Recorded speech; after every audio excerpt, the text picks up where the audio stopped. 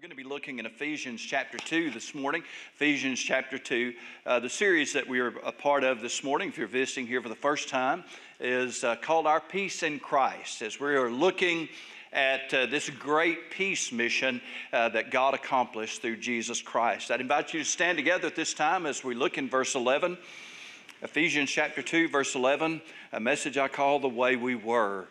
Wherefore remember that you being in time past Gentiles in the flesh, who are called uncircumcision by that which is called the circumcision in the flesh, made by hands, that at that time you were without Christ, being aliens from the commonwealth of Israel and strangers from the covenants of promise, having no hope and without God in the world. But now, in Christ Jesus, ye who sometimes were far off are made nigh by the blood of Christ. And may God bless the reading of His Word today is my prayer. You may be seated. Our peace in Christ. Paul is addressing primarily in our text today the Gentiles who were now saved and a part of the church at Ephesus. And he is talking to them about their past before they knew Christ, their past when they were in idolatry and paganism, their past before they were a part of the church at Ephesus. And he will move from the Gentiles very quickly to also include the Jewish Christians as well in verse 16, that he might reconcile them both to God in one body through the cross, therefore putting to death the enmity. And he came and preached peace to you who were far off, that's the Gentiles, and to those who were near, that was the Jews. For through him we both, Jew and Gentile, have access by one Spirit to the Father. The both referring to the Jews and the Gentiles. Now, we've noted before in our series that this relates to all of humanity. The Jews, of course, are the descendants of Abraham, Isaac, and Jacob. The physical descendants of Abraham were referred to in this passage as Jews, a part then of the nation of Israel, both then and still today. Then there is another group, and that is the Gentiles. Who are they? Everybody who isn't Jewish. That's the way that goes. These two groups of people were separated in practice. They were separated by the law of Moses that forbid the Jews, for example, to enter into the home of a Gentile person. They were separated, but not only by doctrine, by religious beliefs, but also by the feelings of their own heart. For the most part, between the Jews and the Gentiles, there was a static kind of hostility, deep-seated down to the core. I could leave this passage this morning in its natural historical setting and experience a certain degree of safety. We could discuss then the world of the first century, long ago, not the world of the 21st century. It'd be nice and tidy to talk about how the ancient Romans and the ancient Greeks hated the ancient Jews, and how the ancient Jews returned those feelings in kind. The message then would be about how God reached into that world with the message of the gospel of Jesus Christ to a people who were separated from Him, therefore, and who were separated from each other. And by the power of the gospel of Jesus Christ, He brought them together. Now, in a way, the message will be that because that's what we call its historical context and setting. But I've never been one just to swim around down in the shallow end where it's safe.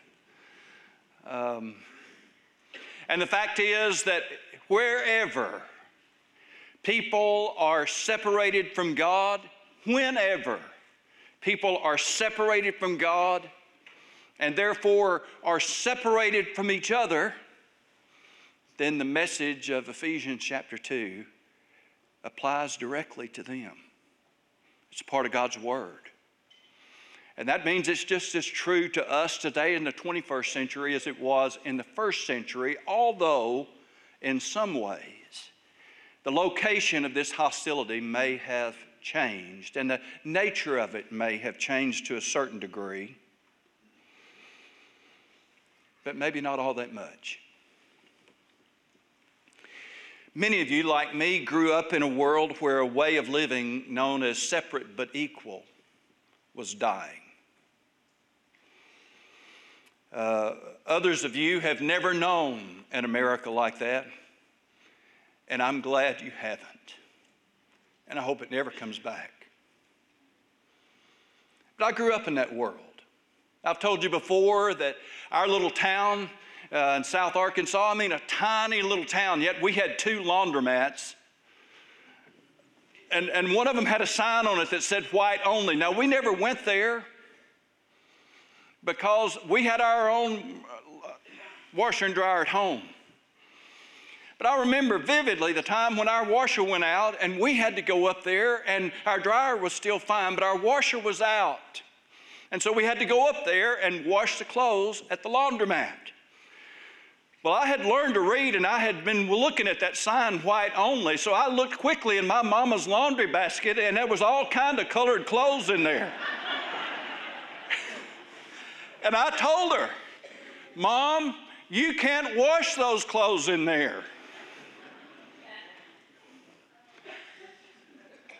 Were you really that naive? Yeah. She very quickly explained to me that had nothing to do with the color of clothes. I was surprised to find out what it really meant. It was about the color of your skin. And in case anybody did not know, the one with the white only was painted white, and the other one was painted brown. Desegregation, you see, came very slowly to a little town in South Arkansas, but it did come. And you know what happened? We went from having 2 laundromats to 0. They closed them down. That happened in a lot of towns. The animosity that was created by those experiences lasted for a couple of decades. There would be some who would say that the animosity is still there, and they'd probably be right. There's a lot of anger. There's a lot of fear. When they started putting our schools together, it was tough. It was tough. It was scary.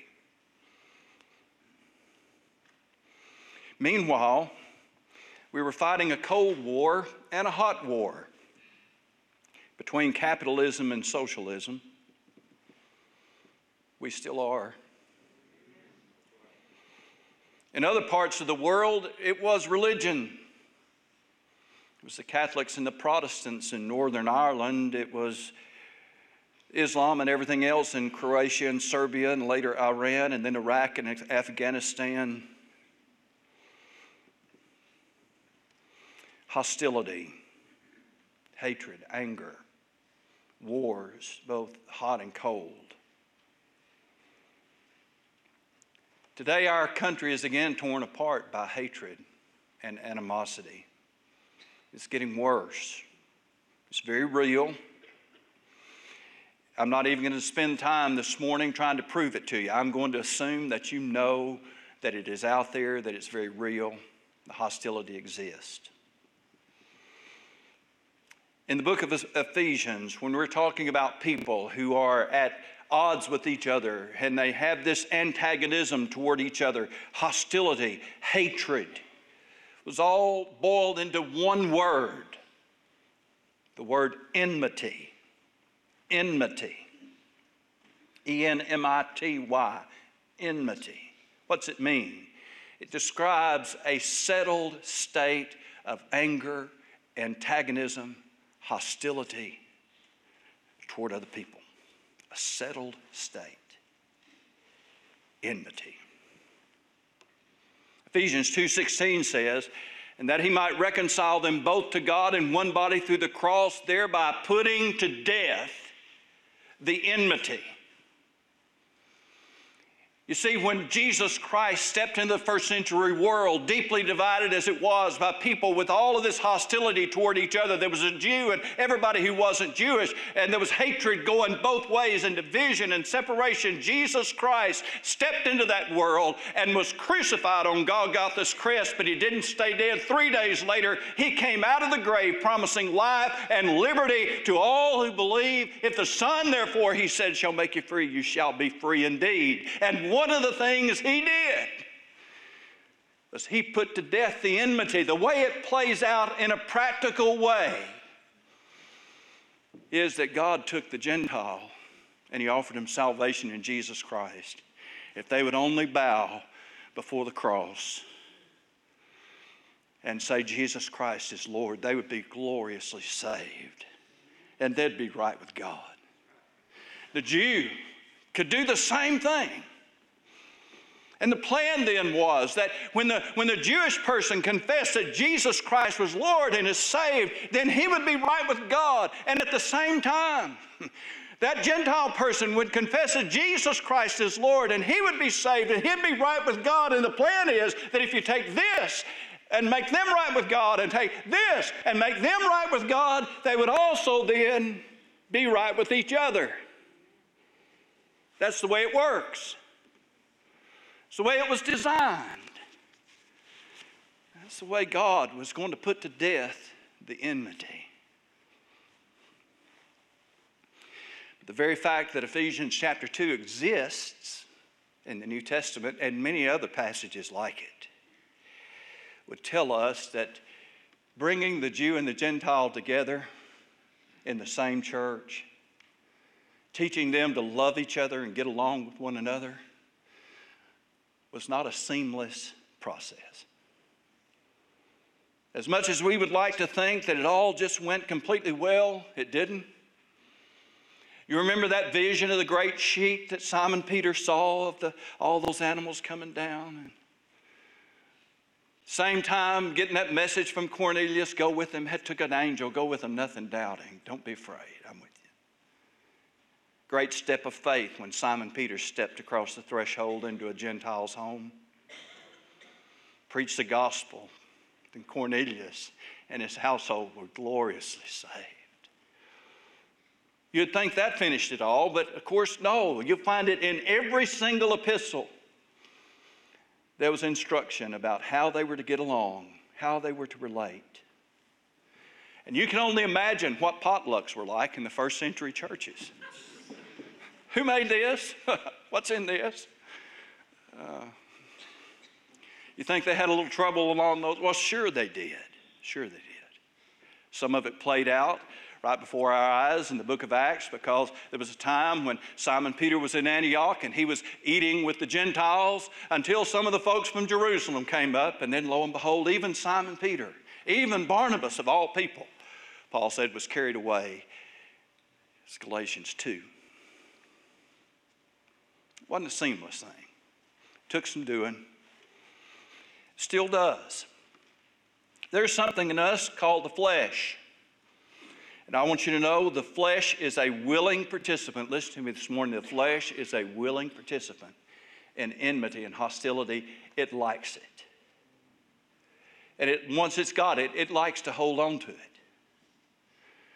Now, you may be a quick-tempered kind of fellow or lady. You might be a very patient kind of person. But I think whether you're quick-tempered or patient, we can all say one thing. Once you get a good belly full of hostility towards something else, there is something in you that likes to hang on to it. We feed it and nourish it, and we don't turn loose of it very good. That's the flesh. If there wasn't something in us that liked the enmity, Facebook would be about half the size it is. And there'd be a whole lot of TV programs that wouldn't even be on the air because nobody would watch this stupid stuff. I mean, it's not like we don't have enough drama in our life. We've got to go home and watch it play out on TV. Really? Get the outdoor channel and watch somebody go kill something. My goodness, that's...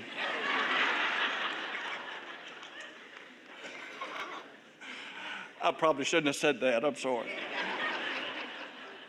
Wasn't in the notes. I just slipped out.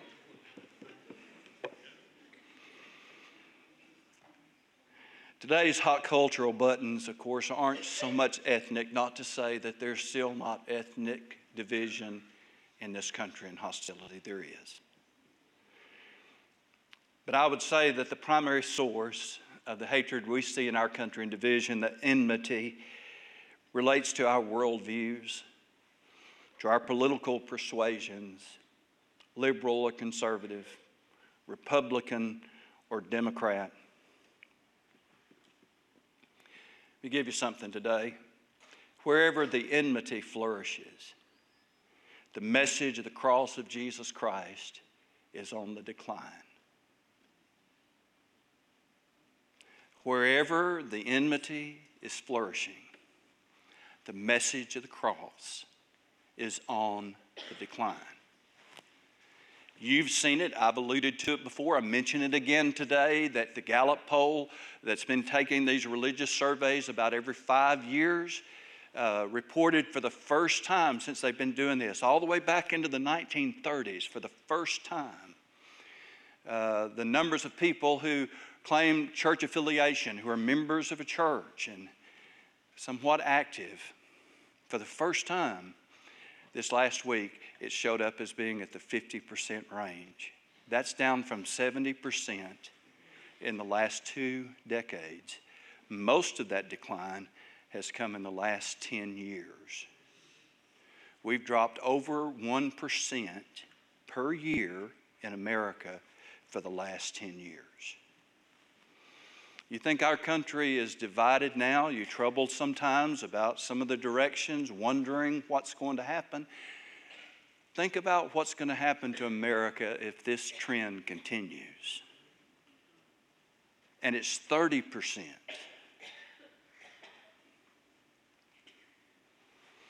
When you look around today at all of the religious innovation that you see going on in churches across this country, and you see so much of it, I mean, there's just anything. Listen, a lot of that has come in the last 20 years because we see these numbers declining. And so many, not just one or two, but so many are trying to come up to something that will appeal to people and bring them in. I'll admit to I've lived long enough, I guess I can just settle down and admit that I'm just old school. But by being old school, I'm not talking about being old-fashioned. I'm talking about I still believe that the Word of God is powerful. I still believe that the only hope of this country is the preaching of the gospel of Jesus Christ. We're not so different. I'll give us the idea that we have increased and improved our technology. I'll give us that. We're certainly a tech generation. We've certainly improved our communication around the world. Well, I'll give us that. But aside from that, we're still the same at our heart and core that we've always been. And God hasn't changed. Jesus Christ is still Jesus Christ. The gospel is still the gospel. He is still the power of God unto salvation to everyone that believes. I believe the hope of this country is in preaching the gospel of Jesus Christ and teaching the Word of God to people and the truth of God to people. That's because our greatest need is to be right with God. Because once we're right with God, we can be right with one another. Jesus started a church while he was here. There was room in that church for both Jews and Gentiles, although, as we've noted, it took a while for them to get there. Even in that very first group that Jesus called together, let's remember, there was room for Matthew the publican and Simon the zealot. You talk about being on the opposite ends of the political spectrum. Those people were able then to put aside, apparently, their differences and their background in order to serve heaven's King and advance his kingdom together. And they lived out this passage in Romans chapter 5 and verse 1. Therefore, being justified by faith, we have peace with God through our Lord Jesus Christ. That's how they did it. Living this out then, living out this peace of God through our Lord Jesus Christ requires us to remember some things. And what this passage calls us to remember is where we were. And we'll discuss this over just a couple of things. He talks about, first of all, their great spiritual problem in verse 11. He said, therefore remember that you once Gentiles in the flesh, you were called uncircumcision, but what is called circumcision, made in the flesh by hands, that at that time you were without Christ, being aliens from the commonwealth of Israel and strangers from the covenants of promise, having no hope and without God in the world. Their great spiritual problem. Immediately, Paul addresses the feelings that these two groups had toward each other. Wherever that kind of hostility and hatred exists between two different groups of people, they always come up with labels and names to call each other that are derogatory in nature. In the first century, the Gentiles were called by the Jews uncircumcision. You need to understand that is an ethnic slur. That's what it was. The Jews intended it that way. That's what they called them. The Gentiles responded by calling them circumcision, something that they found repulsive and offensive. Now today, this is nothing more than a medical procedure done on little boys. It mainly has to do with hygiene, and depending on who you believe with or listen to, maybe has some health benefits. But for them, for the Jew, it was a sign of their covenant identity with Abraham. And to the Gentile, it was something repulsive that they equated with being Jewish. All the hostility between these two groups of people then was boiled down to something really kind of silly in a way, a medical procedure. Just, you see it? And before we look too far down our noses at the people of the first century, let's understand what we've done with something as simple as skin pigmentation. You see, all this hostility that exists between groups of people very commonly then is boiled down to something that may not seem to be on the surface that big of a deal. I want us to understand this morning, it doesn't take a lot for the devil to create hate in the hearts of people. It doesn't take a lot for the devil to create animosity in the hearts of people. He can take a little thing and blow it up into something huge in our life simply by creating and fanning the flames of hatred and resentment. Paul blasts through all of that by talking about the real issues, the issues that matter in this separation of humanity. Number one, people were without Christ. Number one issue. People were without Christ. They still are. When we look out over the world at large, we can divide it up biblically between two sides. There are those who know Jesus Christ as their Savior and are headed to heaven, and those who do not and are headed for a Christless eternity the Bible calls hell. People are without Christ. Not only that, he says, but they were without the commonwealth of Israel. In Romans chapter 3 and verse 1, Paul asks the question, what advantage has the Jew, or what is the profit of circumcision? Much in every way, he said, chiefly because to them were committed the oracles of God, the spokesman of God. We're almost completely Jewish in the Old Testament. God communicated His word to the Jewish people, and if you wanted to know God in the Old Testament, you had to know Him through the Jewish people because that was where God had revealed Himself. Jerusalem was a place where God had set His name. The temple was a place where He had promised to meet with people. But for the Gentiles, they were outside the commonwealth of Israel, and then because they were without Christ and without the commonwealth of Israel, then they were without the covenants.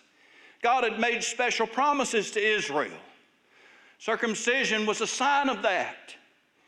The Gentile people then only had access in a very limited way. They could believe in Israel's God. They could follow Israel's law. And then they could go to the temple in Jerusalem, where there was a place called the Court of the Nations, or as we more commonly know it, the Court of the Gentiles. But now, since circumcision was only for the male descendants of Abraham, let's remember the Old Testament temple also contained a court of the women. Because all of those covenant blessings and promises, they applied primarily to the male descendants of Abraham. That's the way it was. It's no wonder then Paul would say something like the law was our schoolmaster to bring us to Christ. After living under and serving God under the rigid requirements of the law that no man had ever lived up to before, suddenly there came the one who met the criteria of that law and who offered us liberty to all who believe. No wonder, what a great message.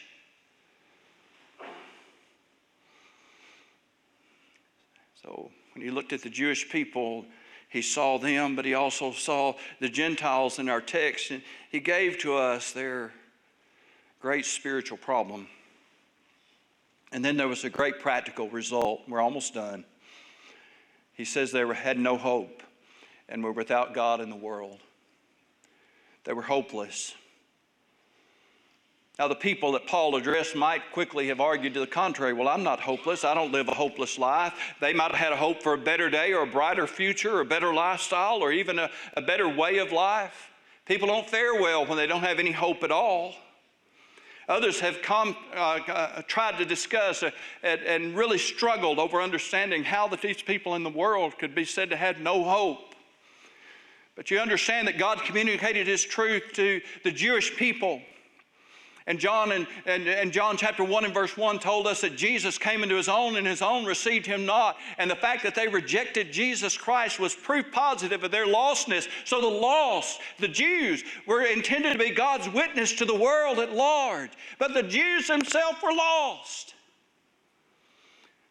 Why then would he say that there was no hope for the Gentiles? Well, when God's representatives themselves were lost.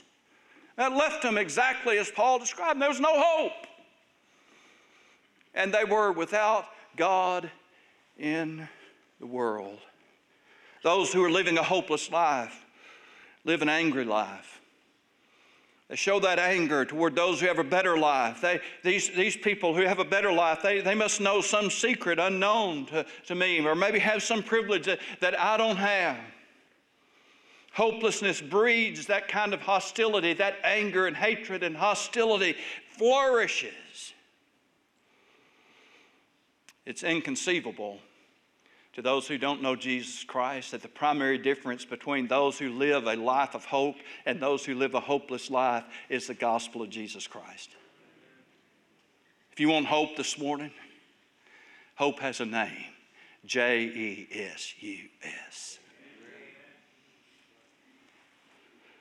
Not only they're hopeless, he said they're godless. It does not mean that they have no deity in their life. It means they don't know the one true God.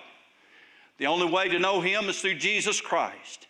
That's not a bigoted statement. That is a biblical statement. It says it right here in Ephesians chapter 2 and verse 13. But now in Christ Jesus, you who once were far off have been brought near by the blood of Christ. There is no other way to have access with God than through Jesus Christ and His shed blood. That's it.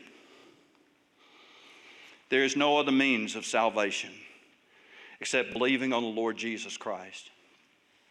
Paul did not mean to imply that they were atheists. They were not. Most of the people Paul addressed worshiped other gods, false gods indeed, but objects of their worship and adoration and devotion just the same. Similarly, false religions are flourishing today. And we can see and be disturbed by the growth of things like Wicca that are flirting with the demonic pagan religions of the past and trying to revitalize those. Some not just flirting. Animism is growing. More and more we hear people talking about the universe as if it is a personality, as if it has creative power. They speak of the earth as a personality, and their devotion is given. That's animism. When you begin to take inanimate objects and ascribe to them some kind of power and personality, that's animism. That's the name of it by definition. The Bible speaks of it. Paul talked about in Romans chapter 1, people worshiped and served the creation rather than the creator. Animism, flourishing in our world today. But I would have to say that probably the one whose devotion is rising the fastest is the one that always rises the fastest when men turn away from God. And that's the God of me. The me God. The me God tells me to do whatever me wants to do. It tells me that whatever is right is whatever me thinks is right or what me says is right. And the orthodox in me God tells me that whatever me wants to do is absolutely right, and if you tell me that's wrong, then you're contradicting the me God who told me that me is right. And I think you know where this ends up because the me God is going to let you down. It always does. Me is going to make you miserable. Me is going to leave you hopeless and helpless. Oh, but there's an alternative.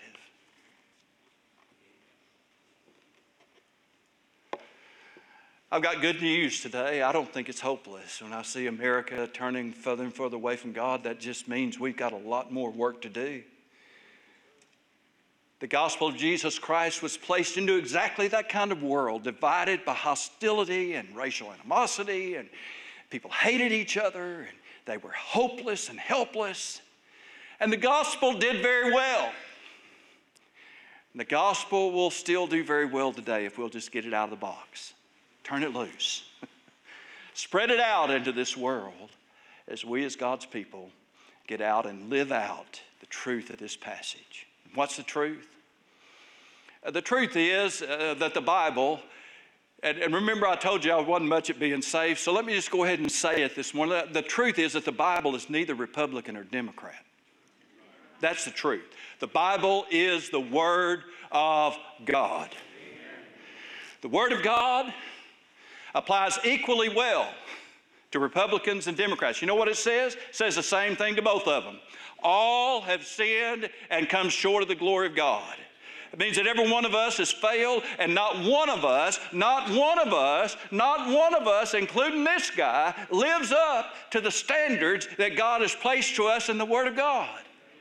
But it tells us if we believe on Jesus Christ, the mighty Holy Spirit of God comes in and lives in us. And what we could never do on our own, He does. He begins to change us to make us more like Jesus Christ, so that this peace that we have with God can become the peace that we live out every day. And those great truths that Jesus taught us, that you love one another. Remember that one?